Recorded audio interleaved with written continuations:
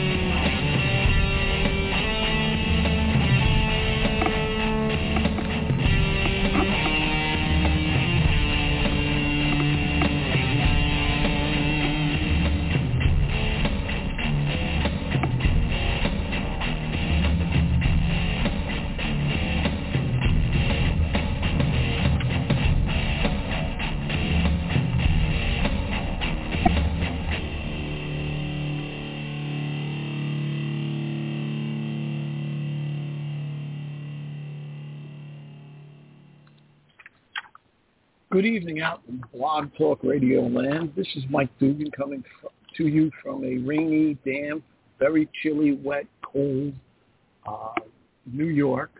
But it's been the winter of our non-discontent because we haven't had any measurable snow on Long Island yet. It's unbelievable. And I've got to say, personally, I take credit for it because I guaranteed it when I totally rebuilt my snowblower this fall. I put a new pull cord on it, changed the spark plug, changed the belts, put new clutch and the auger cables, took the augers apart, greased the whole thing. And I said to my wife, if I take this whole thing apart, we are never going to have any snow. And she handed me my toolbox and said, get out in the shed.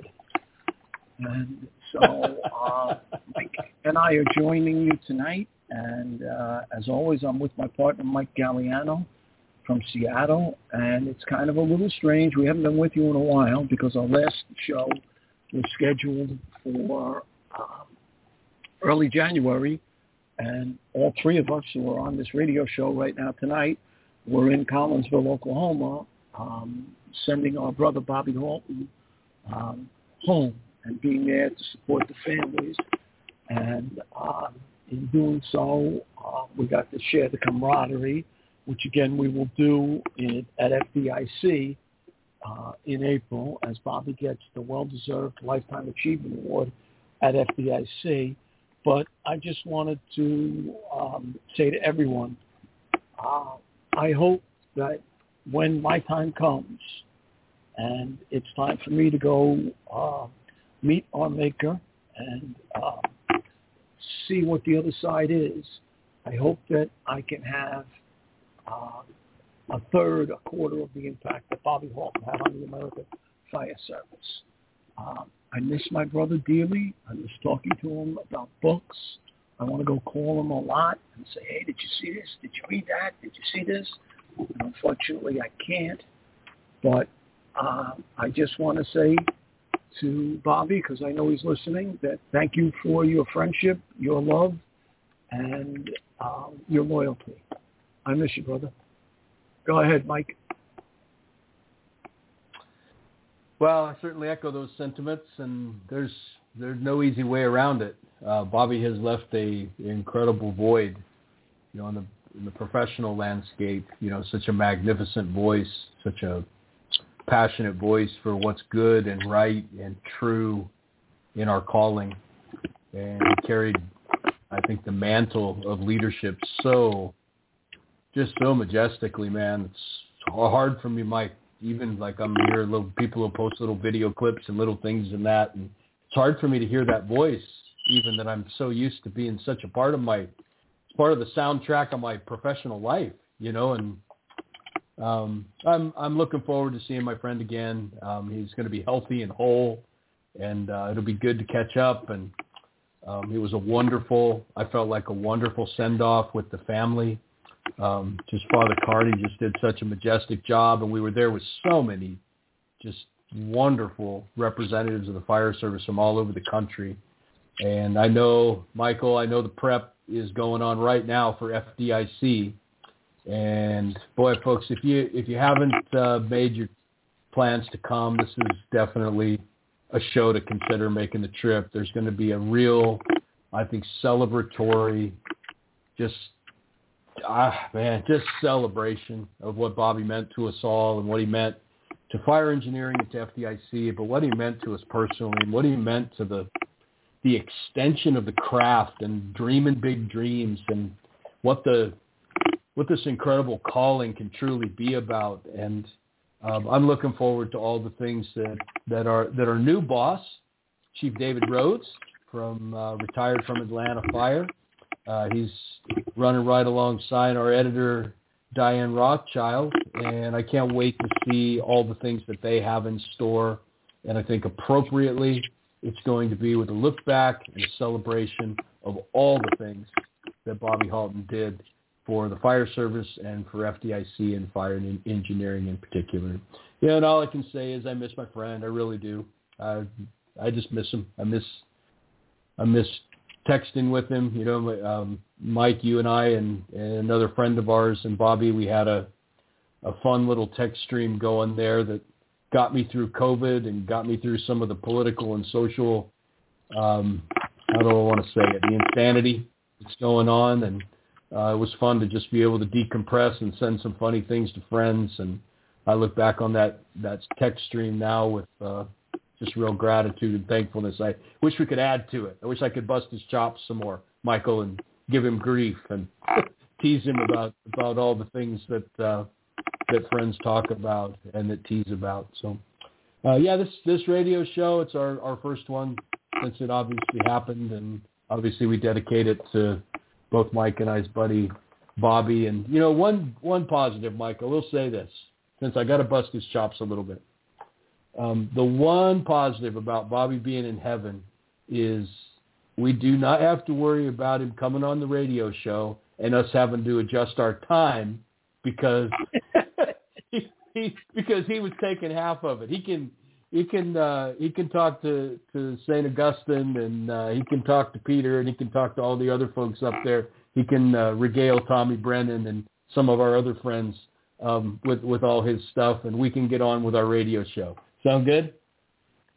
Sounds good. And I just would love one more time to just hear, Dugan, you're an asshole. Yeah. My friend Bobby said that to me quite frequently. Yes, he did. I love busting his chops.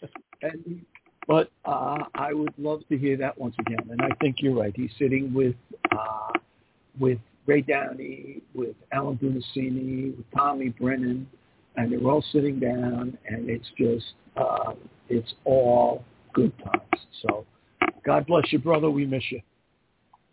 Yeah. So I just wonder, bro.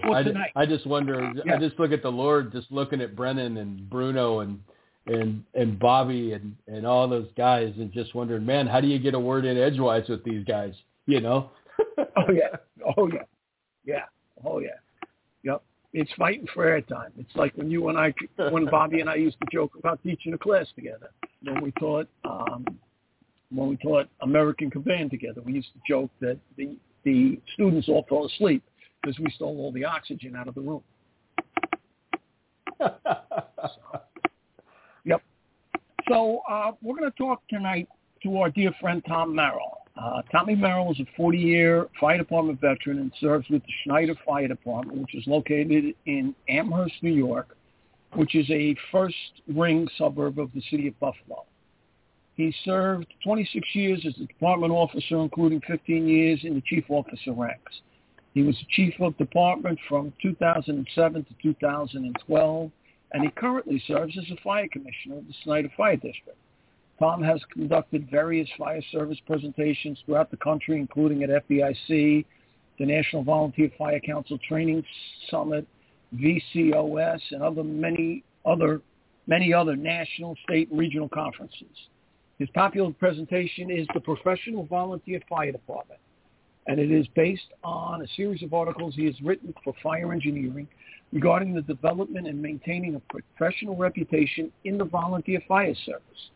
In addition, Tom regularly hosts his own podcast, sponsored by Fire Engineering, titled The Professional Volunteer Fire Department. And he is employed full-time as a fire dispatcher in the town of Amherst in the fire alarm office. So Tom is joining us. I want to say welcome, brother. If I can get you in here. Be here. I'm trying to. Thank you. Thank you. I just unmuted you. You wouldn't come on mute. My mouse is acting up. So it's a pleasure to have you. It's an honor to be here. Thank you so very much. And let me just say I echo everything you said about Bobby and what I'd give for one more phone call from him and just a few words of advice and wisdom that he was always there to provide for me and lift me up and guide me and just send me on my way so much better. He made me a better person. There's just no doubt about it. I'm looking right now at the sticker they gave out at his service and at the flyer they gave out in memory of him. It's sitting on my bookshelf here and will be forever, just because it inspires me to see him. So it was nice to hear you guys mention him, and I just want to let everyone know too that he definitely made an impact on me as well, and I'm going to miss him like hell. Well, we appreciate that, brother, and we're going to do what he would want us to do, continue on with the teaching and the training. So we're going to hop right into this. Yes, and, the show must go on. Exactly, and he would want us to go on. So the first question, how did the class topic come about, and what prompted you to do it? Well, it's funny. It's funny talking about Chief Halton because he had a lot to do with it. It was kind of like the perfect storm of things coming together. And there's two main players in it, and they're both friends and people you know very well, obviously Chief Halton, but also Chief John Salka. And two things happened almost at the same time. The first is I got out as chief. In my department, we have term limits, and you can serve 5 years as chief of department. A lot of reasons for that in the volunteer fire service, good and bad. I thought it was good. My family certainly thought it was good because it is a second full-time job. But I was always quoting Chief Salka, having my officers read his articles, posting his articles throughout the firehouse, quoting him. And the guys used to tease me. The guys and gals were always teasing me, oh, Chief Salka, Chief Salka, Chief Salka. Well, unbeknownst to me, for my outgoing installation banquet in the volunteer fire service, many departments have an installation banquet where you install the chief officers. And at the end of my 5th year, they also at the banquet say goodbye to the previous chief. As a surprise to me, they flew in Chief Salka to be our keynote speaker. I had no idea, didn't know it till I walked into the banquet, and as you can imagine, I was just blown away that they did that for me. And at that dinner, making small talk with the chief, he heard me make a few comments when I was getting out, my little speech, and he said, I can tell you don't mind speaking in front of people. You should start writing and putting presentations together. Now, I had never done anything than other in my own volunteer firehouse as far as speaking and doing drills, and I kind of thought about it like, wow, do you think I could do something like that? And he goes, I think you should, and you know how Chief Salka talks. You absolutely should. You got to put something together.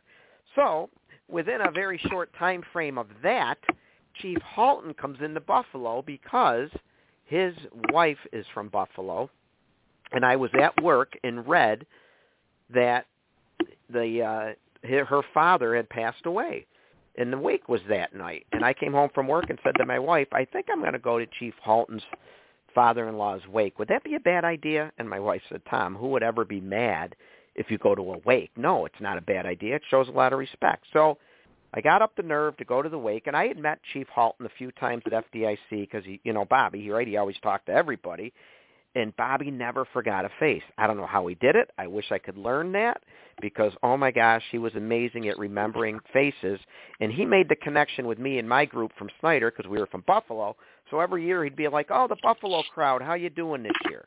So when I walked into the wake, he remembered me.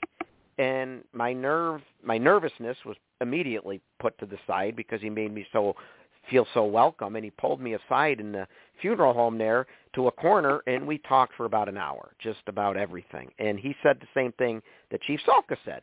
Why don't you put some articles together? Why don't you write for me? And I went home thinking about, what am I going to write about? I mean, I was the chief of my volunteer fire department. That's all I had done. The volunteer fire service is all that I know. What am I possibly going to contribute to this wonderful, iconic fire service of ours? So I put some thought into it, and one day this whole idea of professionalism came into my mind, and I developed my first article, The Professional Volunteer Fire Department, and sent it off to Chief Halton, who immediately put it on the website. And I followed that off with subsequent articles that he continued to put on the website. It's over 35 parts now to these articles. And then it also got into the magazine because I started writing for the magazine, and Chief Halton just kept encouraging me to write. And then one day, the phone rings. It's Chief Halton, and he goes, I want you to put a presentation together based on your articles for FDIC. And I almost fell out of my chair because I know how revered FDIC is. I know what it takes to be an instructor there, and to be asked to submit to be considered was such an honor, and then to be accepted to teach there, or I say I don't teach, I present. To present there was an incredible honor, and now to be going back for, I believe it would be my 10th year if you took COVID out of the equation. I'm just completely honored and blown away, but that was the whole process of me putting together this professional volunteer fire department presentation and articles that I've written, and it's been quite a ride, and I'm still adding to it. And the hour and 45-minute first class, certainly it went to a 4-hour class then for several years, and now I have enough material that I've done even 6-hour classes, and I have enough I could do 8 if people wanted to do an all day, because there's never a shortage of things and topics to talk about. Man, it's fascinating to listen to you talk, brother. I can't tell you how many times I have heard through the years, and have been a beneficiary of it, that Bobby inspired you to do this, or gave you, the insight to do that. And I know we are all very grateful that he has inspired you. You're touching on an element of the fire service that is so critical and so important. I mean, let's face it, the backbone of the American fire service has been this idea that we would volunteer, and that we would reach out into our community, and that we would provide service. And it's just an inspirational thing. I just had the chance, I got to be up in Elmsford, the village of Elmsford, with, I'm sure you know, Sid Henry and his great team. And I was in Emmett, Idaho, and Weiser, Idaho, and just this incredible group of folks that, farmers and factory workers and people working in car dealerships and school teachers and all of them just coming together to form this incredible community of fire protection. And Tom, I want you to know it's just inspirational. Nothing hits me quite as deeply as when I'm standing in front of folks teaching a class, and and the guy will ask a question, or he'll be answering a question. And I'll say, hey, tell me your name and tell me about your department. And I'll say, my name, is Joe Jones, and I've been a volunteer in this community for 35 years. And it's just breathtaking to consider that level of service and that level of commitment. And so I just want you to know that the topic you've taken on and what you've committed to your life to is so inspiring and inspirational. Talk about, in building a professional foundation in a volunteer fire department. For our listeners, talk about some of the key building blocks that you've identified, a few places for them to start where they can have some of the success that you've had. Yeah, so I've identified for my class what I call 12 key building blocks to the professional foundation. And ironically, there's no play on words here. I know there's 12 letters in the word professional, but I didn't do an acronym for professional. I thought about it, but I didn't. It was just a coincidence. But and I start by just saying, number one, you need to have an awareness. You need to build an awareness in your firehouse of the image and reputation that has been bestowed upon the American firefighters everywhere, the image of trustworthiness and honor and integrity. And from the moment somebody joins, you need to make them aware of that reputation and how important it is to uphold that image and reputation. And at the same time, you need to have an awareness that in 2023, we are living in a different world today.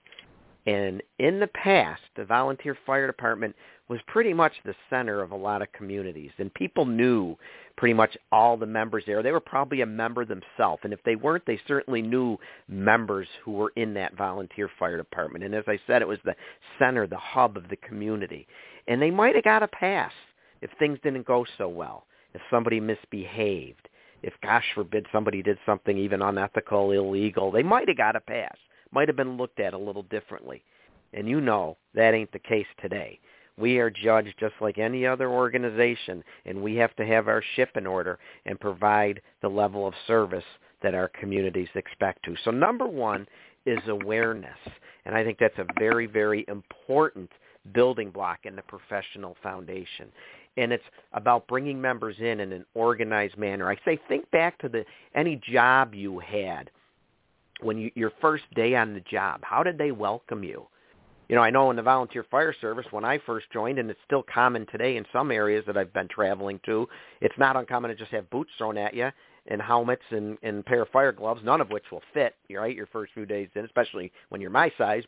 And then it's just like, just start going to calls, kid. You'll learn on the job. Well, I find you have much more success in building this professional image, this professional reputation, this culture, we'll call it, by sitting people down and welcoming them in a very organized, structured manner. Call it an orientation program if you want. And it can be as long or short as you want. There's just some key things you need to give to them, in addition to covering whatever your miscellaneous rules are, tidbits of information to make them more successful in the firehouse. And, introduce them to this wonderful fire service that they're now part of. You also plant the seed for being a professional in all that they say and do. And you do it by exemplifying that yourself. And from there, the training has to be the focus of the volunteer fire department. You don't get an excuse to say we're just volunteers. You never use that as an excuse for, taking a shortcut when it comes to training or not doing things the way they're supposed to be done. That's not going to cut it today. So everyone, from the newest member to the most senior member, has to embrace training. And we could spend all night talking about the volunteer fire service training drill. But the bottom line is, it is so important, and you need to build that into the professional foundation. It has to be embraced by everybody. And it's a challenge, but it certainly can be done. You can design drills and training sessions that involve the newest member to the most senior member, an interior firefighter and an outside firefighter, an EMS person, and maybe someone that directs traffic control. You get them all down to the firehouse on a drill or training night, I guarantee you will help eliminate one of the biggest complaints about the volunteer fire service, and that is cliques. You get people training together, and even if they're in separate groups, after the training drill, sit down and break bread together. There's nothing better than having a little meal after a training drill. You get senior members sitting with new members. The stories start flowing. The friendships form. The bonds of brotherhood and sisterhood form, and the cliques go away. Training is so vitally important in the volunteer fire service. And there's so many other aspects that go into the building blocks, but those to me are the top ones to get that culture felt from the minute somebody joins. And oh, by the way, Mike and Mike, I always say this is a culture that, yes, you want your members to feel it, from that newest member joining to the veteran member. You want them to embrace and feel that professional culture. But it's also a culture you want felt in your community. So when they look at that volunteer firehouse, when they drive by it, when they walk by it, they think to themselves how well protected they are, how honorable those people are that serve in that volunteer firehouse. And sometimes we got to remind our senior members of that every now and then too. Like I said, this isn't just for the new people. And a great way to do that is maybe once a year you have to have some mandatory training, some safety training, things we have to require to cover every single year. throw in some reminders about what it means to be a professional firefighter. And National Volunteer Fire Council actually has a great printout called the Firefighter Code of Ethics that reviews a lot of these things that I think are so important about treating people respectfully, being kind, being open-minded, training hard. And there's even a spot, or there used to be anyway, where you could have members sign it. And I thought it's a great idea to review it at a drill once a year. In addition to the new members coming in, all members review it once a year, and you get everybody to sign it because they recommit to upholding that firefighter code of ethics.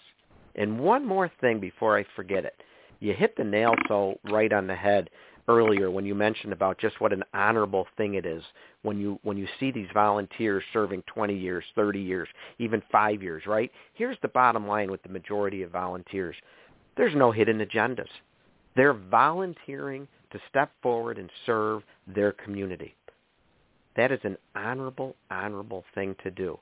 And they come home from what? Their day job, or being home with the kids all day, working around the house all day, whatever it is. They come home and maybe wolf down a quick meal, maybe help their kids with their homework, maybe help at the Little League field, coaching or helping out, whatever it is. And then all of a sudden they look at their watch and what? Oh, gosh, I got to get to the volunteer firehouse because it's drill night. Or I've got to serve on a committee. We're getting a new truck. Or there's a broken pipe that needs to be fixed, whatever it is, right? How much more honorable can you be, right? Honorable people stepping forward and serving their community with no hidden agendas, no political motivations. They just want to build their firehouse to make it as best as it possibly can be and serve their fellow residents. I think that is fantastic, and we need to celebrate that, and we need to build professional foundations, and that'll help get the message across to everyone coming through the door just how truly special what they are part of. That's great stuff. And it's so true in the volunteer fire service that, there can be cliques, and fighting the cliques, and fighting the things like that is so much needed, such a big part of it. And the other thing is, we're firemen. We all love traditions. We love the traditions that the volunteer fire service started with. The trumpets. We still use them as awards and everything else. But we still have to change. New York City Fire Department, we used to joke about the thing in Backdraft, 100 years of tradition unimpeded by progress. But progress comes to every department. So, do me a favor. Tell our listeners about your concept of keeping an open mind and being open to new ideas in the volunteer fire service, but this is also any part of the fire service. Yeah, absolutely. I like to say that, matter of fact, I was quoted once at a conference. We were out to dinner, and I said something in the conference. Brad Pinsky used it to advertise the conference for the rest of the weekend. We were out to dinner once, and I said, the fire service that I joined in the 80s was awesome. And the firefighters that were senior members back then that joined in the 50s, 60s, and 70s certainly painted the picture of an incredible, awesome fire service that they were part of. So I like to say, and I said at the dinner, the fire service of the 50s, the 60s, the 70s, 80s, and 90s, frickin' awesome. Amazing people, did amazing things, fought an incredible amount of fire and dealt with so many crazy emergencies, in some cases with little to no equipment, while they built what we take for granted today. Those were amazing times filled with amazing people. But that in no way means the volunteer fire service of 2023 cannot be just as amazing, because we have amazing people and they want to do amazing things. But we have to keep an open mind. We can't keep saying, as Chief Brunacini always used to say, firefighters hate two things, right? Change in the way things are. We have to keep an open mind. Let me give you an example. I'm one of the old guys. I'm 60 years old now, which, by the way, the average age in the volunteer firehouse is about 50. That's one of the challenges we face in the volunteer fire service. We need youth. But I'm a fire commissioner. There's 5 of us. and we have a recruitment and retention committee that we charge with, hey, we need to bring in members. We've always had a decent membership, 70 members strong in my volunteer department. Several years ago, it was dropping, which was common. We always would lose members, but we were always bringing members in. Our biggest problem in the Buffalo, New York area is exporting our people for jobs and opportunities outside of Buffalo. But we were always able to bring in new members. Well, all of a sudden, our bench was getting light. We just didn't seem to be bringing in as many, and we were dropping into the 60s, and it was threatening that we were going to get lower than that. So one of our assistant chiefs put together an R&R committee, and they spent a lot of time doing some research and talking to people and seeing what was working and talking about ideas that maybe would work for us. And one day they came up to a Board of Fire Commissioners meeting with a new idea. One of many ideas which we considered, one of several that we implemented. But this was a big one for us. For 100 years, my department operated on the premise that you needed to make a certain percentage of emergency calls every year to remain active. I mean, there's other stipulations. You got to make so many training drills and other requirements, but you had to make 25% of our roughly 11 or 1,200 emergency calls a year to remain an active firefighter.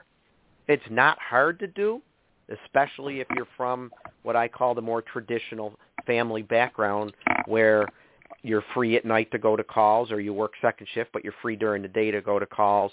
But it can be challenging for single parents, or if spouses are both in the fire service and they have young kids, and for other reasons as well. The committee said, we want to create a new membership category. They didn't invent it. We had heard about it being done elsewhere. They looked into it and tweaked it. And they came to us with a proposal to allow members to serve a number of hours per month. In other words, they pick a schedule that works for them based on their personal commitments. And we talked about it. Some of the senior members were, it's change. It's not easy always to accept change. But at that meeting, the commissioners decided, and I'm proud of us for this. And again, I'm the youngest at 60. Well, we just elected a new one in December that's a little younger than me, but I was the youngest at the time. I'm proud of us because we said, what do we have to lose? What do we have to lose by trying something new? So we introduced this hours program, and for us, it took off. Gentlemen, in the first year, it went live January 1st, 2022, 18 new members. As of last night at our fire commissioner meeting, we had 4 new members coming to our fire commissioner meeting last night to be approved. We are now well over 22 new members in just over a year with this new idea and new program. Not going to say it doesn't need some tweaks and modifications, and we've had meetings to do that. But what I'm saying is we have to keep an open mind. The volunteer fire service of yesterday was great, but those days are gone, and they're never coming back. The volunteer fire service of today can be just as great. It just requires teamwork and the ability to work together for a common cause, which in this case, the goal was to increase our membership. So far, the results have shown it's working. We still got some work to do, but like I said, and we said at the board meeting a year and a half ago, what do we have to lose by trying something new? Man, I wish that last sentence of yours would get tattooed on every fire chief's backside across the nation, man. What do we have to lose by trying something new? Excellent, man. No, I'll tell you what, I just a couple places I've been recently, bro. I'm going to send them the link to this and tell them in particular to listen to what you just said, because I think it's going to be very inspirational for them. And I think you're going to have a lot of people reaching out to you. There are a lot of concerns by a lot of folks within that are trying to lead effectively in the volunteer service about bringing in youth. Mike, if I could add one quick thing. Someone told me once that'll never work in our department because we're too rural. We don't run enough calls, and I get that concern. But I talked to a chief who does the staffing program in a very rural area, and they actually combine departments, and they staff one firehouse with members from other departments that are in the area, and they respond to each other's jurisdictions, but they get out with a fully staffed rig, and I think that's an awesome idea. Yeah, well, and I feel like, Tom, the point isn't that any one particular thing that you describe or any one idea may or may not work depending upon the particulars of where you live or where you work, where your department is. The point is, leaders like you are open to new ideas and identifying, okay, this may work, this may work, this may work, and this did work. And maybe based upon some of the things that you've described that worked for you, it may not work in the exact way you did it, but it might jog that creative bank to say, well, that won't quite work, but this variation of it where I work will be dynamite for us. That's what we're after, Gosh, man, dig into the great wellspring of successes people are having and modify it to make it work in your, in your place. I assume you would agree with that. Oh, 100%. 100%. Just we talk to other departments. I should say our committee talked to other departments, and I've been in areas that do staffing. Some do 12 hours a day with duty staffing. I've been in some that they assign the staffing. We've talked to some departments that are 100% duty staffing. In other words, when you volunteer, you're going to serve shifts. You don't respond from home unless it's a big one. You're going to serve shifts. So there's all sorts of takes on how to do it. This is what we did. You have to serve so many hours a month. So far it's working, and we're going to keep monitoring it, and if we need to, we got to tweak it. And that's just one idea. I mean, there's so many ideas. Here's one for you. I was at a firehouse that provided child care during drill season, during their training drill. So a single parent or a parent that maybe your spouse is working, but you want to get to the firehouse for the training drill, you bring the kids with you. It's usually children of firefighters that are of babysitting age or child care age, but it doesn't have to be. They advertise it within the community, and they get people to come up to the firehouse and watch children, and they fill the room for the younger kids with play toys and things like that. And then I talked to a company that took it a step further and gave members of the community, sometimes it's their own children that aren't firefighters yet, pagers or phones. They get the text alert for significant incidents and report to the firehouse so people can come to the firehouse and drop their kids off and respond to the call. How cool is that? Wow. That is epic. Wow. And very honestly, with some of the other places I've seen, now you're training the kids. My old volunteer fire department has a huge junior program. And now you're training the kids to be babysitters. Well, we're certified as babysitter at the firehouse. So now they can go out and put that on their resume, and they can do all of these things, and they can build up community service for their college applications and everything else. It's a win-win. Absolutely. Absolutely. And if you're building that professional culture, they're being exposed to that right away.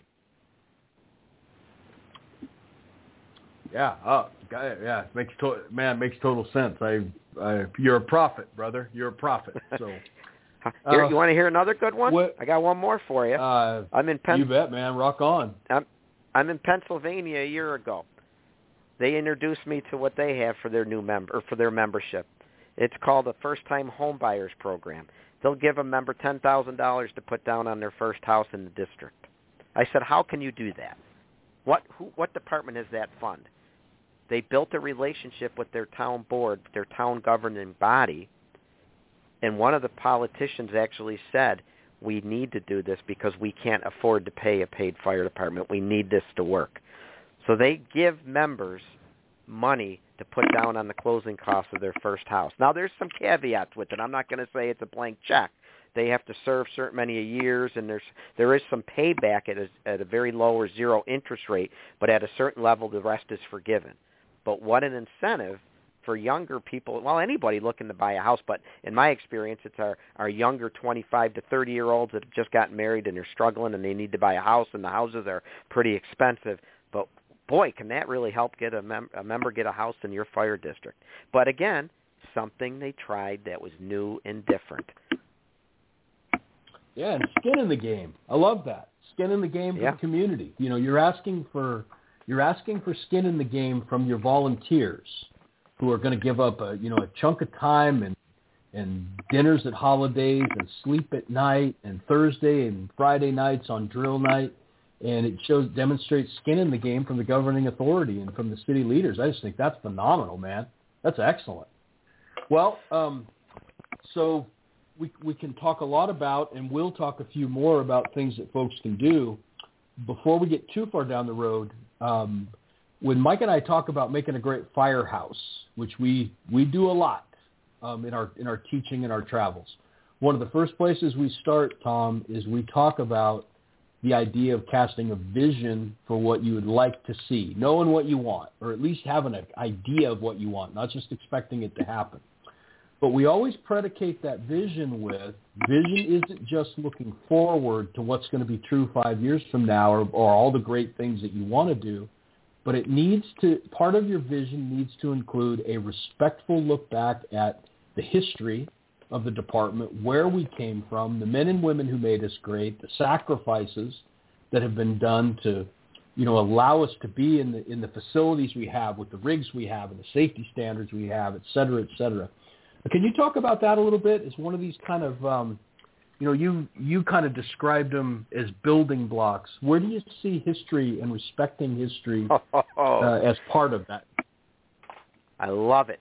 That is how I finish up my presentation. It's building block number 12, but it doesn't mean it's the 12th most important, because I'm a big believer in preserving and talking about our history. I call it building block 12, history, heritage, and pride, and it's all about appreciating where you've come from, that rich heritage that is part of our DNA, and being so proud to be a member of the American Fire Service, but also our hometown department. And as part of that, matter of fact, tomorrow night here in Amherst, I'm going to a local volunteer department to do a presentation that discusses their history, because we find that it just gets lost and buried, and it's a sad thing, because we want to talk about it. We need to preserve it. And I saw a quote once that by doing that, it's today's chance to preserve yesterday for tomorrow, which I just thought was so cool. But understanding where you come from, the people that built your department and made it what it is so important. You got to realize that we stand on the shoulders of the giants that came before us. So many volunteer fire departments started from scratch with little to nothing. In many cases, they threw their own money into a hat to just get what they needed to get started, and did the repairs on the apparatus themselves, and it's still the way it is in so many of them. But they've built this wonderful fire service in their hometown fire department, and you need to remember those that came before. And when I say to people, when you walk down the hallways in a lot of firehouses, they have the old black and white photos, and just photos of not just fires, but people. And that's a good sign to realize that you are in the midst of greatness. Look at what they built. Talk about those people. There's another great quote: as long as you speak their names, they're never truly forgotten. Don't let those names fade to the dust of time. Talk about who these people were. Matter of fact, part of my probationary training is a history section where we talk about the history of the department and who made it what it is. We walk down the hallway and look at the old photos and discuss what's going on in them, some of the big fires, some of the movers and shakers, some of them gone 50 years now, but their name lives on. We go by the memorial wall to all the people that have served as our chiefs over the years. All our presidents' names are on the wall. Talk about them. Remember them. Speak their name, because as long as we speak their name, they're never truly forgotten. Also, in addition to your firehouse, realize that this iconic fire service is an amazing thing too. And I like to sprinkle in tidbits of American fire service history as well. You mentioned earlier the speaking trumpets that we wear on our collar, right? The history associated with those. And by the way, so many people would be so grateful to hear we didn't call them bugles, right? They're trumpets. They don't play music, right? Where the term runs comes from, where the term plug comes from, because they used to have wooden water mains that they would plug after the fire, after they drilled into it. I just found something really interesting out doing research for my presentation tomorrow. Why do we have crash bars on doors? Things we take for granted today, right? We have crash bars on doors because of the Iroquois Theater fire in 1903. Oh, by the way, it killed 602 people, the deadliest theater fire in U.S. history. Well, there was a hardware salesman named Carl Prinzler who was supposed to be at the fire, at the performance that night, but because of work got delayed, didn't make it, and he was determined to, after that fire, do something about it, and came up with the crash bar idea because so many people couldn't escape. And you can't take that for granted. Things we do take for granted. Why can you smell natural gas? Because they add mercaptan to it, right? Well, why is that? It's because in New London, Texas, back in the 1930s, a school blew up, killing hundreds of children. And we go on a gas leak today and we criticize what a waste of time. Well, you tell the parents of those children what a waste of time it is to go to that call. It's something we take for granted today. Jerry Wells is a chief and retired chief out of Louisville, Texas, our friend Rick Lasky's department, right? He says, know your why. Know why you do things. And that's true in the fire service. Again, why do we have a Maltese cross? Why do we call it runs? Why is it plugs? We have a term in New York State called exempt firefighter. Where does that come from? Well, in the 1800s, there was a crisis in people power. They were having trouble recruiting members. Believe it or not, first recruitment crisis in the volunteer fire service was around 1812, 1815. New York State said, if you join your volunteer fire department, your local volunteer department, you can be exempt from military service and you can be exempt from jury duty. And volunteer firefighters in New York are exempt for jury duty up until about 20 years ago, which is pretty funny. But know your why. Why do some companies do push-ins of apparatus? Well, because in the days of horses, the horse couldn't back into the firehouse. So they disconnected the horse, and the firefighters pushed the apparatus back into the firehouse. Why did they rinse it off? Well, because it was covered in not just mud, but other things as well that were so common in the streets. But you see what I'm saying? It's just so important to know where we come from and preserve it for the generations that are joining today. Because if you don't know where you've been, you're never going to know where you're going. And by the way, there's one more very important reason to understand the past. And it was Chief Vinnie Dunn who said it so well. There's no new lessons to be learned from a firefighter's death or injury. The cause of a tragedy is usually an old lesson we have not learned or have forgotten along the way. And for me, that hit home when I read that, and I'll tell you why.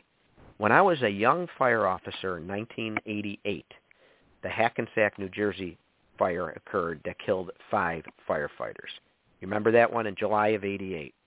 5 firefighters were killed. And it was and that was a truss roof failure. And when as a young officer, the chiefs at the time drilled the lessons learned from that fire into us young officers in Snyder and in my whole town. And for a generation after that, most of my firefighters and officers understood the dangers of the truss failure and the lessons learned from that fire. A few years ago, I was talking about Hackensack in our fire department club room, and I was looked at with some open eyes and some young firefighters not knowing what I was talking about, including some of our newer officers. And I'm like, we got a problem here. We haven't passed these lessons on. And I started doing some research, putting together a presentation so I could make sure that they understood these lessons. And you know what I discovered? What happened 10 years before Hackensack in August of 1978? Wall bombs. Truss roof failure. What happened 10 years before wall bombs in November of 1968 in Wichita, Kansas? There was a Chevrolet dealership that suffered a catastrophic fire, Yingling Chevrolet, that killed several firefighters, 4, I believe, including the chief of department, Thomas, I could say it wrong, I think it's McGahee, who was out celebrating his 36th wedding anniversary with his wife when it went to a greater alarm, and he told her he had to go to the fire, and he never returned. What happened 1 year before that? Another truss roof failure that killed a bunch of firefighters in Cliffside Park, New Jersey. And I could go on and on and on.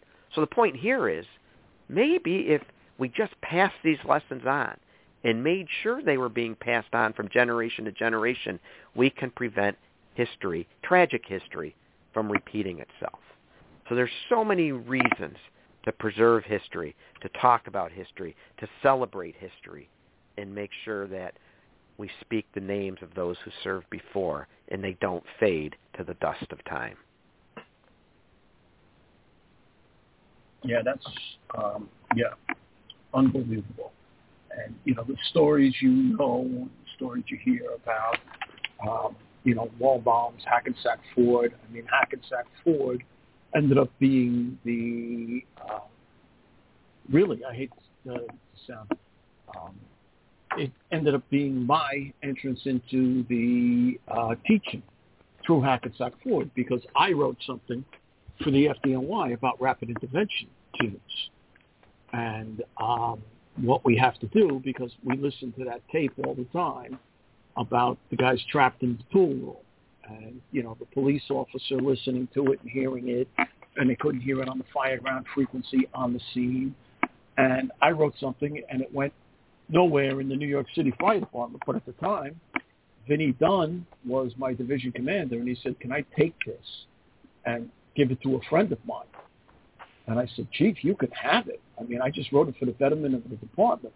And he says, no, it's good stuff, Mike, and I want to get it printed. And he delivered it at the time, to Harvey Eisner, who was the editor of Firehouse Magazine. And that's how I got my start in the fire service, was because of that. So those things, I mean, are so epic. And if you're right, if our younger members don't know these things, there's a huge problem with them. And that kind of leads us into the next question, because I think it's so important that we talk about this. Talk about some of the challenges you see in developing officers in the volunteer fire service. Yeah, that is tough because, if it's your paid job, right, you have to show up and you have to be there. And in the volunteer fire service, you want people to show up, but there's really little you can do if they don't. Yeah, you can have your minimum requirements in that, but you need them to do more than their minimum requirements. So it's tough. It's not easy. So I always say, and it's actually one of the building blocks that I talk about in my presentation. It is officer development. And oh, by the way, with my building blocks, here's the really cool thing. Everything I talk about, all 12 of the building blocks are under your personal control. Every single one of them. And I tell the group that at the beginning of the class and then ask them at the end, do you have personal control over every one of these? And they agree they do, because I don't talk about anything that's out of your control. And developing into a competent officer is certainly in your control if you make the time and put in the effort to do it. And it's, we often in the volunteer firehouse have that fantastic firefighter, the best hose person, best nozzle person, the most incredible paramedic in your department. They can do amazing things, but they can't win. And let's face it, in a lot of volunteer firehouses, it's an election.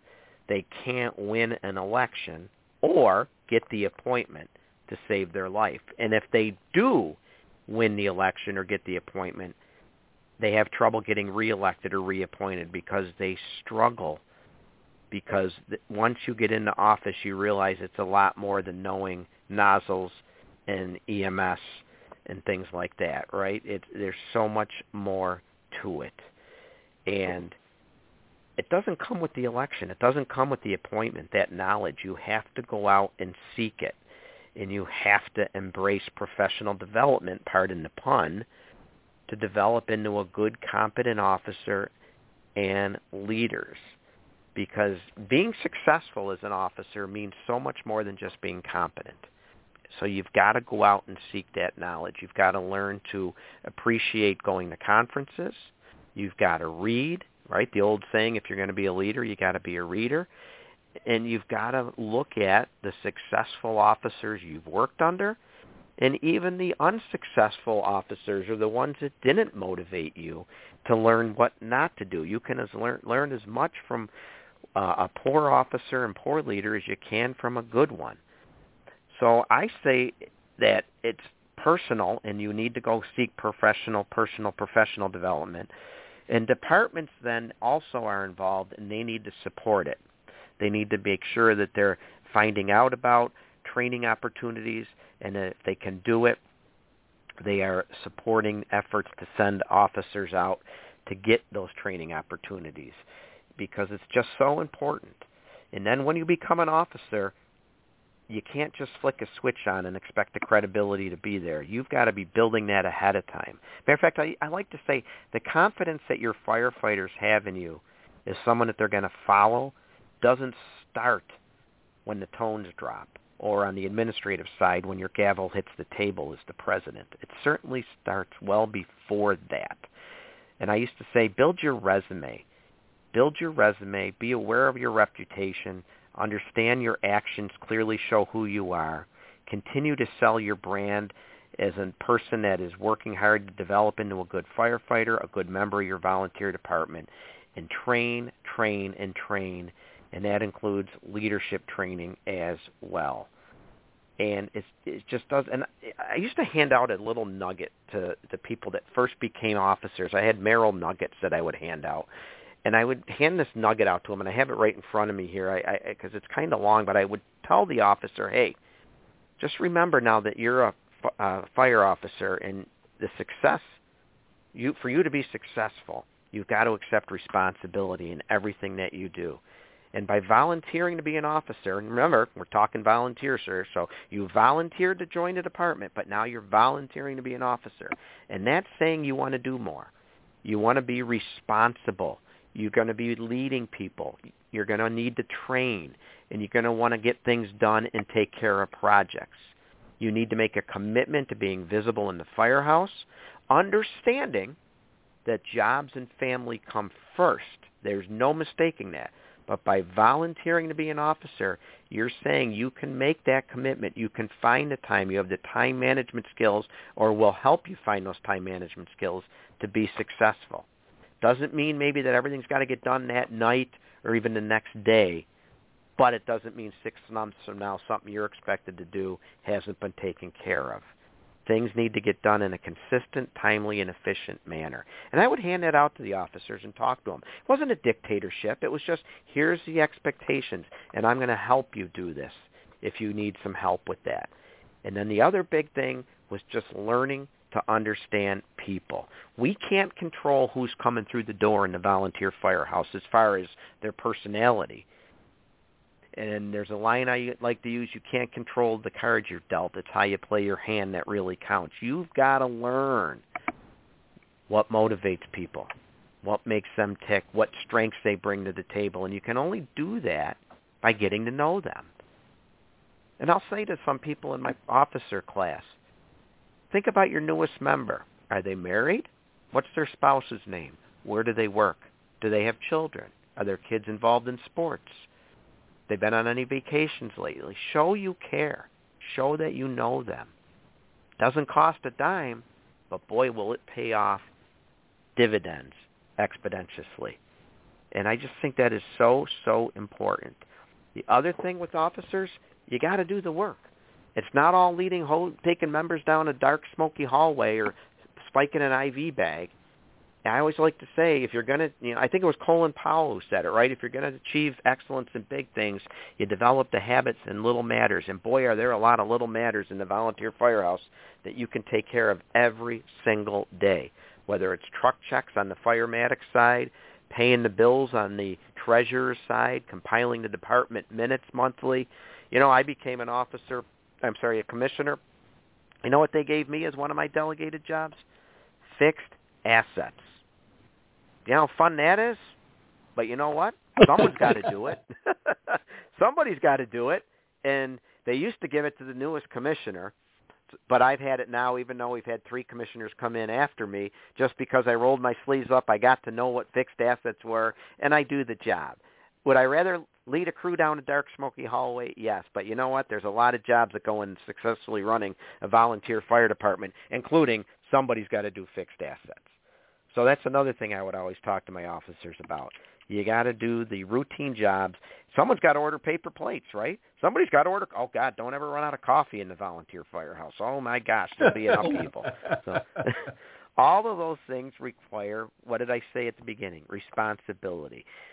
But people might not know that when they raise their hand and say, yeah, I want to be a lieutenant, or I want to be a not treasurer, that's a tough one, but I want to be on the board of directors, say. Well, there's a lot that goes with that, including those couple of things that I covered.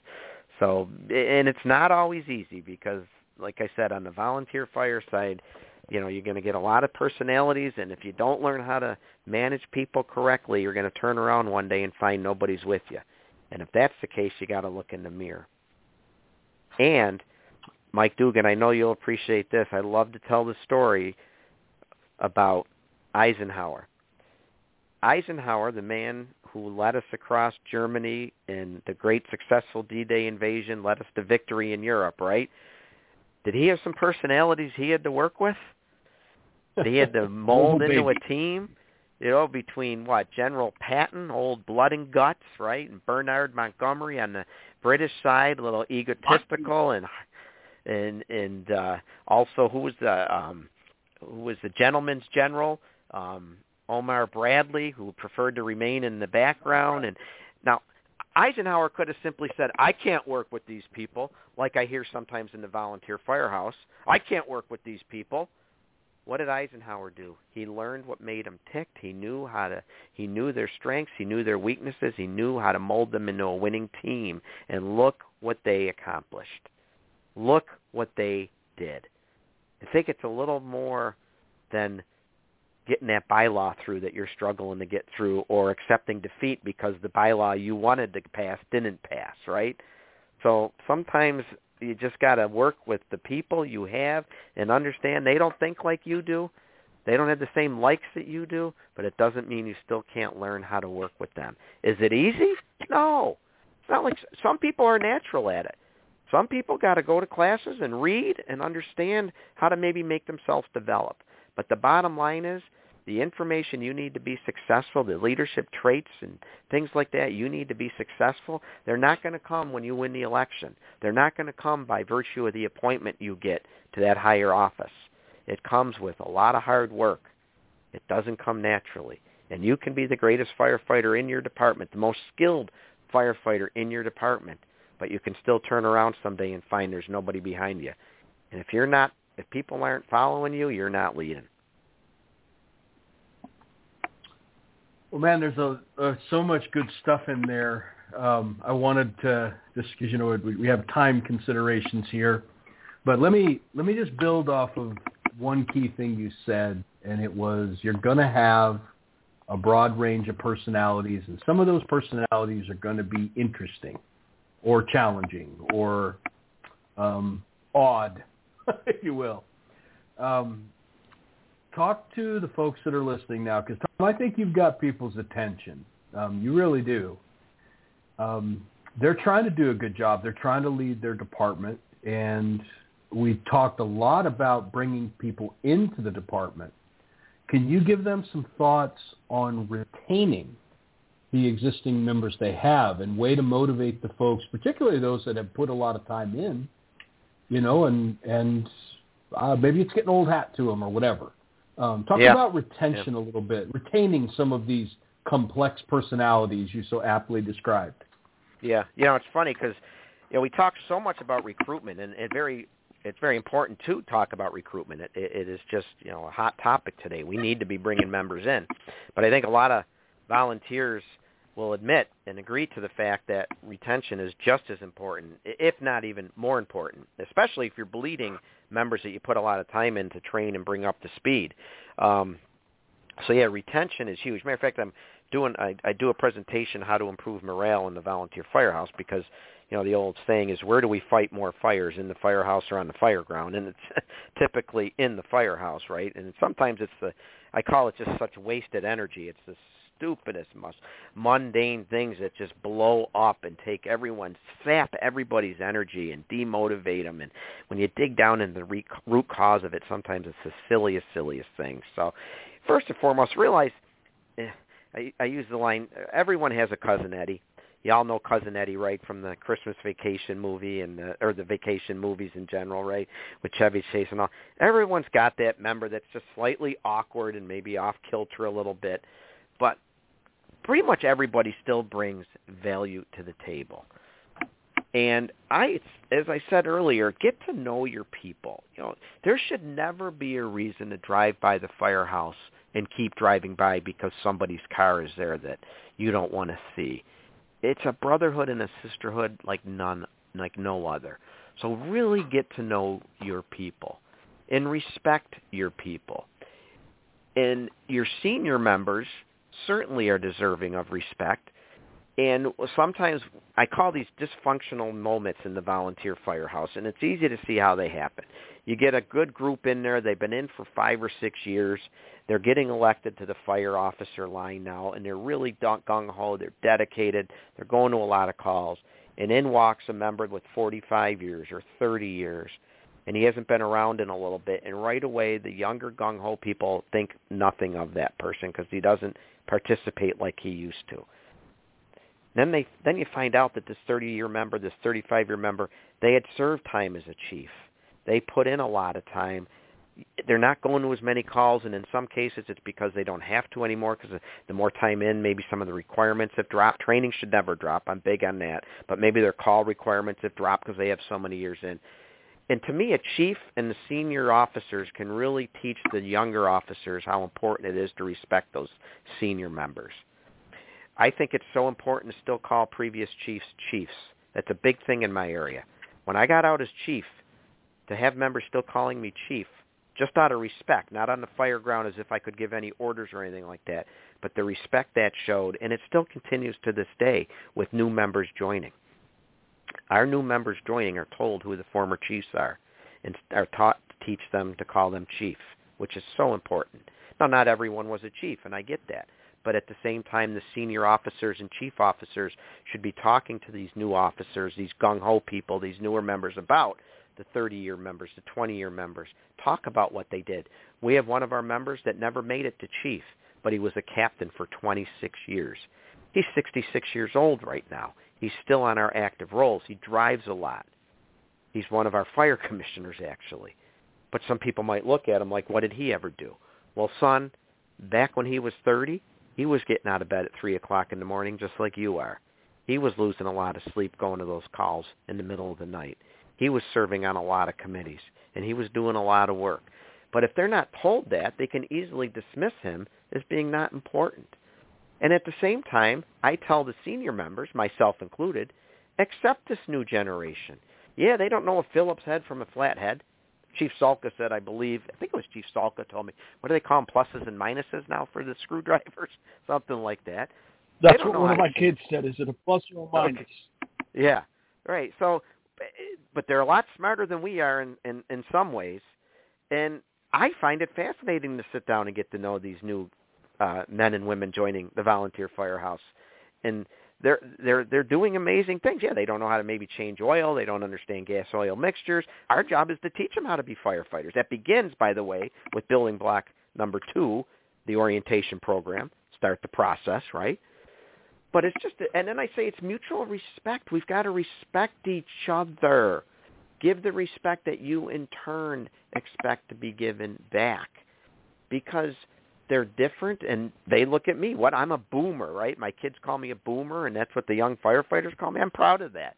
And I'll tease them and call them a young name or something. But it's all about respect, them being taught what it means to be a professional firefighter, and me understanding that they're not the same as me and my generation, but we're all still there for the same reason, to provide dedicated, competent, compassionate, professional service to our residents. We need to keep selling that message to everyone in the organization. I think that's great. And you kind of touched on the next question a little bit, but the retention, what are some of your thoughts on how to retain members? What are some of the things you are thinking about? You talked earlier about the mortgaging system with the closing costs, which is brilliant. Right. What are some of the other things you're seeing that are working? Retention is a huge deal too. So the couple other ones I saw that one department was doing it was an off-take of the hours program, It's called the Hours Program from Home. Here's how that one works. You can't staff the firehouse, but you come home, say, from a trip or your long day job, whatever it is. You get home. There's apps you can use, Active 911, I Am Responding are some of the big apps. You sign in on duty from home. And what you're saying is, I am on duty. I am going to any calls between now and whatever time you select, 7 a.m., 8 a.m., and you get credit for that. So you're serving your volunteer. See, in a lot of volunteer firehouses, you only get credit if you go to a call. With the Hours program, or in this offshoot of a duty program from home, you get credit by saying, I'm on duty and I'm home, but I'm going to leave if we get a call. There's a lot of advantages to that. Number one, it keeps a member who maybe travels for work or travels with sports teams or whatever, they can come home and clock in and get credit for serving overnight. They're going to cost themselves some sleep if they get a call, but that's what they're agreeing to do, and it keeps them as an active member.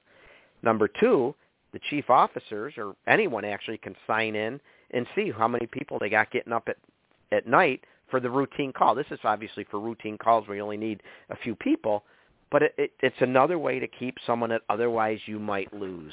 They're able to sign in from home, and they commit to responding. Now, someone said to me once, well, what if they don't go when there's a call? Well, obviously, you're going to deal with that, right? You're going to have to deal with it, because one guy said he works for the DPW, and sometimes he gets called in at 3 in the morning to go plow. Well, I understand that, and I think you just have to tell the chief that. Chief, I got called in at 3. That's why I missed the 4 a.m. call. There's nothing wrong with that. But again, it's instead of saying no right away because of that, you think about it and you come to a reasonable solution for that problem that was brought up. So duty staffing from home, just another tension idea. One of them that a lot of companies are doing are alternative membership categories. Not everyone maybe is going to be a frontline interior firefighter. Maybe as people get older, their interests change or their health changes, but they can still provide value to the department. There's that old saying, many hands make light work. Why not open up different categories of membership? For example, obviously, interior firefighter, very important. Exterior firefighters can be extremely important, doing all outside work. Driver only. Some people are very interested in that. Some people are interested in just doing EMS only. One new idea that we implemented, I told you at the beginning of the program that we considered a lot of new ideas along with the duty staffing idea. Another one we put in our bylaws is we have a membership category called administrative only, which opens our ranks up to people from the community that want to serve and help out, but they don't have any interest in driving or going to emergency calls. However, they will be our treasurer, or they will be the secretary and record minutes. Or, one case I saw, how cool is this? They'll do your fundraising. Take that responsibility off of some of your members that are also going to calls and training, lightening the load, right? Many hands make light work.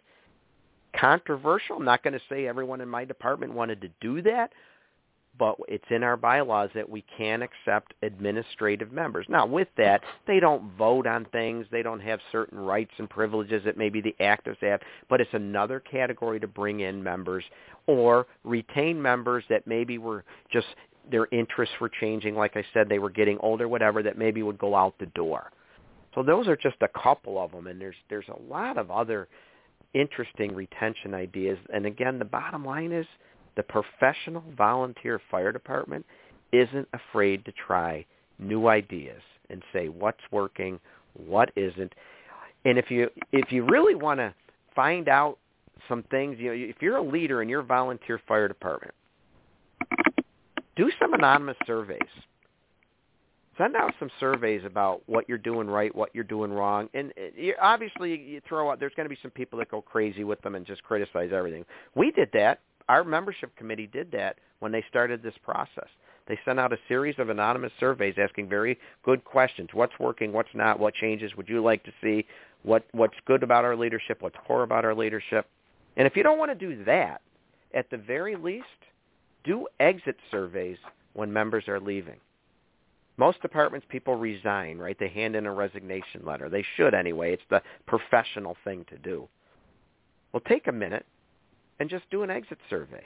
What's causing you to leave? What could we have done anything better to keep you? Could the organization have been structured differently to maybe keep you? And it'd be interesting what you find out. Now, some cases, they just have no choice. They're moving because of their job.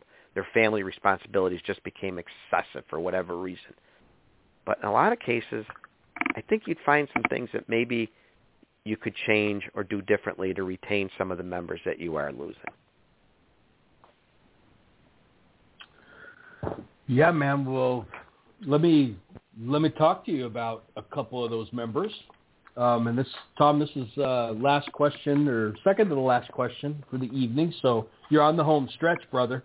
That's all right, brother. I'm doing fine.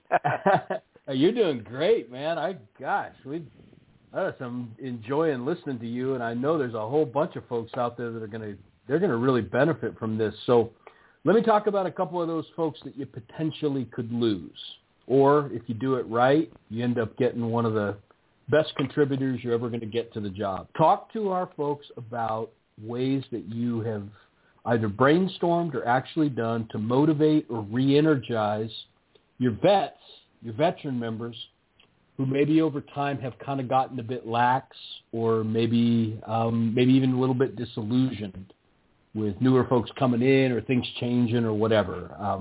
How do we get those folks out of the recliner or into the firehouse and back to being the quality, senior, tenured firefighters that we really need to make this thing work? Well, it gets back to that respect. First of all, extend the respect to them. Make sure that they know you are letting the newer members understand what you did back in your prime and what a valuable contributing member you were back then. But then involve them. I used to go up to some of my senior members. I remember when I was chief, I went up to a former chief who was quite older than me at the time and said, I may be chief of department, but that doesn't mean I know everything. I'm going to rely on you at certain times. Maybe at a call, might want to pick your brain, and it might be if something's going on in the firehouse. And then one time, I did. I called him in the office and just said, I want your honest feedback. How do you think things are going? He had the respect of the younger crowd, so I knew he would bring me feedback. How's things going? What are they saying? What can we do better? So I extended him the respect of, I know you've been there, I know you've done it, and I know now I'm wearing the white helmet, but I want to still lean on you. I want to use you. So extend respect to those veteran members. Show that you understand what they used to do. You appreciate that. And then you really want to work good with them, let them get involved in training drills. Let them help plan a drill. Now, you don't do that at the last minute. You don't all of a sudden on training night look over at Joe Smith or Jane Smith and say, hey, I know you did this when you were chief. You're going to now do this drill tonight, because that catches them off guard, and they could find themselves slightly embarrassed if they haven't brushed up on their skills. But there's nothing wrong with using some of these veteran members in a planning process for a drill or conducting a drill. One thing we did in Snyder is we have a mentor program. We assign new members coming in a mentor, and we lean on our senior members to serve as mentors for the newer members. Now, it's not a big time commitment. It involves some of the things I've already talked about, ensuring they know our little unique ways of doing things, ensuring they know how special it is to be part of the volunteer fire service and the Snyder Fire Department. But at the same time, they're getting to connect with these newer, younger members, in most cases younger members coming through the door. So the mentor program has been very successful for us. It's been successful in onboarding new members. It's also been successful in reinvigorating some of our more senior members that maybe were slowing down a bit. One in particular I can think of was another long-serving captain, served about 12, maybe 15 years as a captain in his early 60s, retired as a school teacher. He was always very physically fit, but by mid-60s he wasn't going to be a structural interior firefighter anymore. He's a driver and does a lot of outside things, and he's one of our top mentors. He loves meeting the newer people and getting them started off in the right direction, and it really reinvigorated him. But I find with senior members, so often in my talks with them, they get demotivated simply because of a lack of respect. And the newer people coming in don't know what they used to do, and sometimes things are changed, and we can't be afraid of change, But if here's a good one for you. If a long-standing way of doing things is changed, if the person that introduced that originally is still an active member, if I'm the chief, I'm talking to them ahead of time about why we're changing it. I'm giving them the courtesy of understanding why, of letting them know why we're doing it and letting him have a chance to rebut that and say, well, here's why I think you shouldn't change it. Or maybe you'll get them to say, or her, I understand why you're doing it, but at least it's showing them the respect that they deserve. And I think so often, Mike, it just comes back to that respect and showing those senior members that you do respect their previous service, and then let them know you're counting on them. You know, I used to tell my senior members, I do remember telling a couple of my senior members this, I give you a pass. You're not getting out of bed at 3 a.m. like you used to for the routine call. But when those tones drop for that serious incident, that structure fire, or something that just sounds much more serious than our routine calls that are usually covered very well by the officers and the squad people, that we have squads overnight. But for that serious call, I count on you to be there. I really appreciate you getting out of bed and driving for me, or just being there in case I need an extra opinion on something. I value your experience and what you've done in the past. And that went a long way.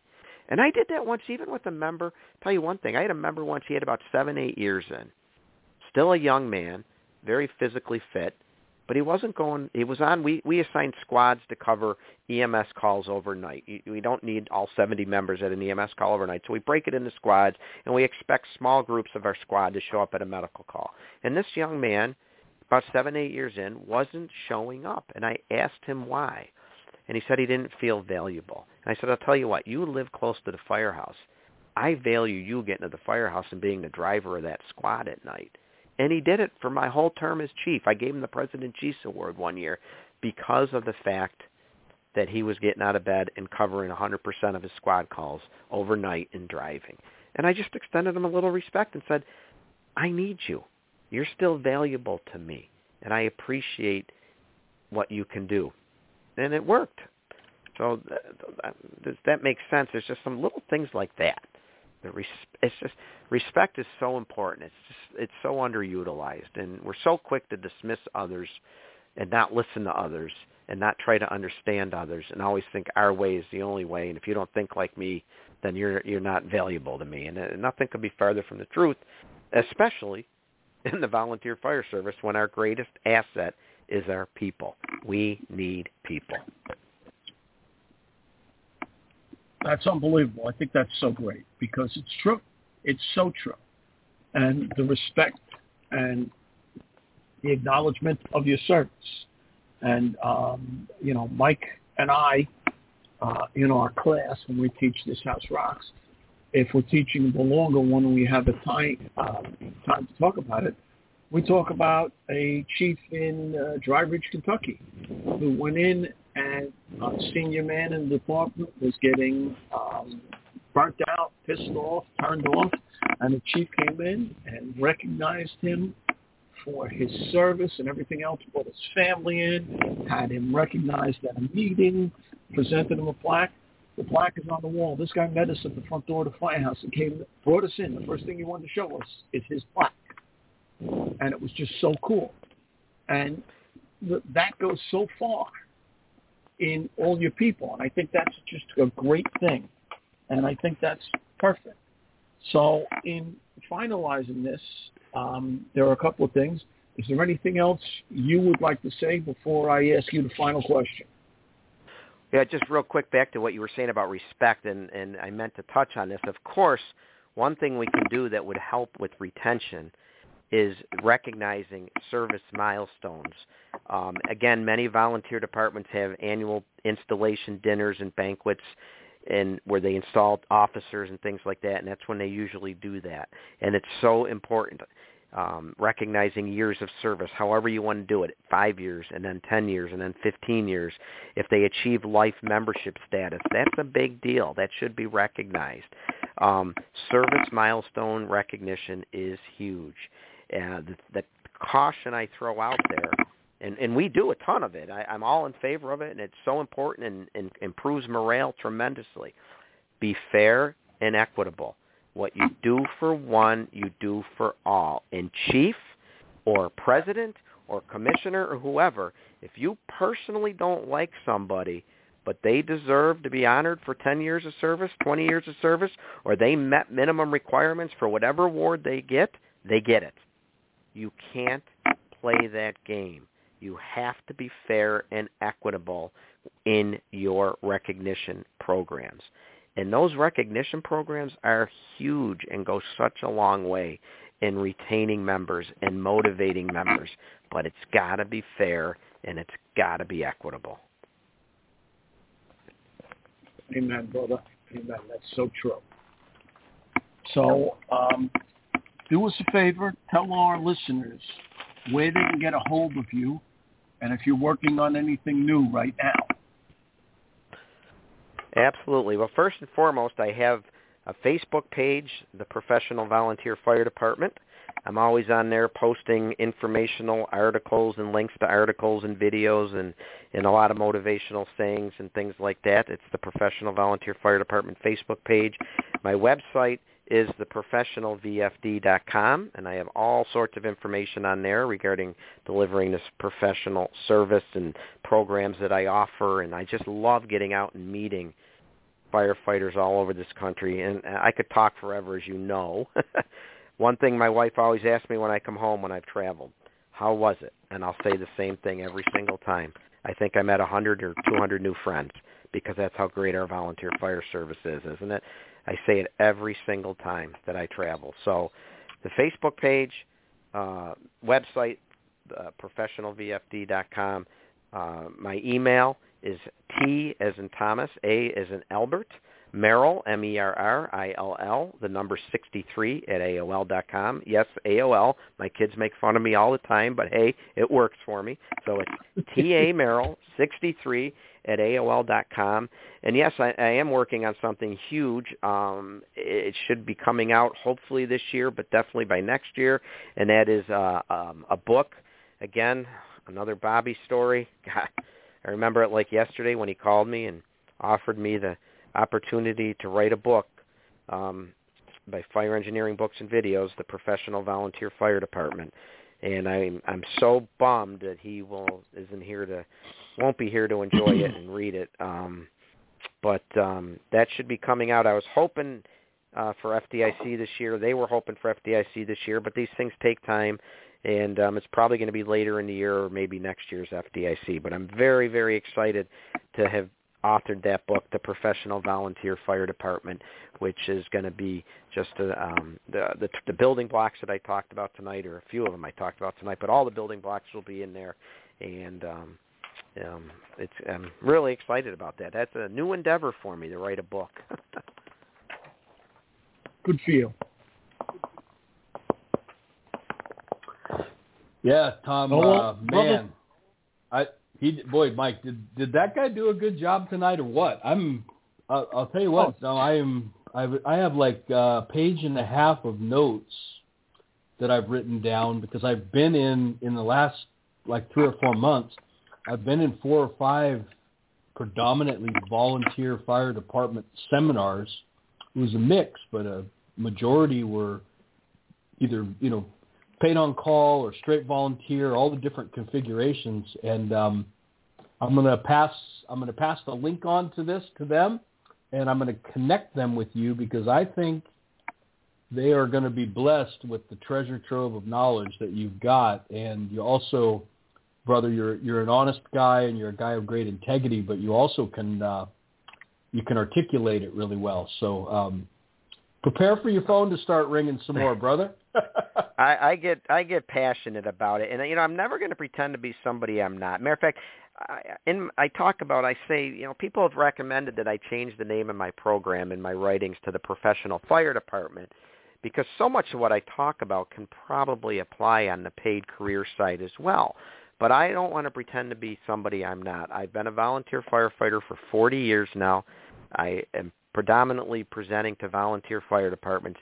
The volunteer fire service, I feel, is what I know, and that's what I get passionate about. That's what I want to talk about, and so that and that's I get fired up, as you can tell, because we have to preserve it, and we have to deliver this professional level of service. It's what our residents expect today and deserve.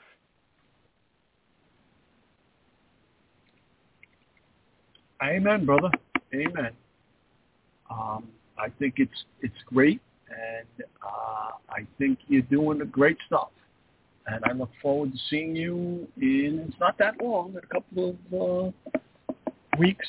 I talked to Diane today, and probably March 1st, the airfare for FDIC will be out there. And I know they're planning a lot of stuff for Bobby. So I'm looking forward to it, and look forward to seeing you, brother. And I'm looking forward to being there as well. It's always an honor to be there, and to have my name among the FDIC names and presenters is just truly humbling and something I'll never take for granted. And I want to thank you, gentlemen, for your friendship and all you've done to inspire me and help me over the years. You both mean the world to me, and to be on your program is truly an honor. So thank you. And I have two closing quotes, if I may. And I'd like to leave the listeners with this, and it's how I end my podcast all the time. I'd like to remind you all that developing and displaying and maintaining a professional reputation is the duty and responsibility of all firefighters, paid or volunteer. And finally, the bottom line, after all is said and done, folks, it's 2023. Our residents are owed professional service delivered by professional firefighters representing a professional organization. Thank you so much, you guys. Thank you, brother. Godspeed. Yeah, Tom, hey, man, thank you very much, and right back at you, man. Right back at you, brother. I can't tell you what a great job you did. You've upheld, I think, not only the strength of your message, but the passion of it is pretty cool, and I know that's going to fire some folks up. So, great job, and I look forward to seeing you at FDIC, brother, and breaking bread and doing all the things we do. And Mike, one thing that Tom said there, and I know that you and I say it all the time in a different way, but we're stipulating volunteer fire service right now because there are particular challenges and there's particular structure with that. But what you and I have always articulated to whoever is sitting in front of us in class is there is just a reality to what's true about you. You're either a firefighter or you're not. Now, whatever else you put in front of it is interesting. If you're an urban firefighter, a rural firefighter, volunteer, paid on call, all that other stuff. That's all interesting, and and it's cool, and there's neat things about every one of those kind of descriptives. But when you get right down to it, you're either a firefighter or you're not, and I'll tell you what, the listeners to this program could not have come away with any other conclusion than what you just listened to with Tom Merrill. Is that cat is a firefighter, man, and not only a firefighter, he's a leader of firefighters. So, Michael, what a blessing, man! That was really enjoyable. Amen, brother. It was a great show and a lot of good times. So, to the brothers and sisters out there listening live or listening on a podcast while you're working out or whatever else, thank you for spending some time with us. Thank you for getting better. God bless you, and hopefully we'll see you at FDIC. Thank you. God bless everybody. I'm going to take us out, Michael.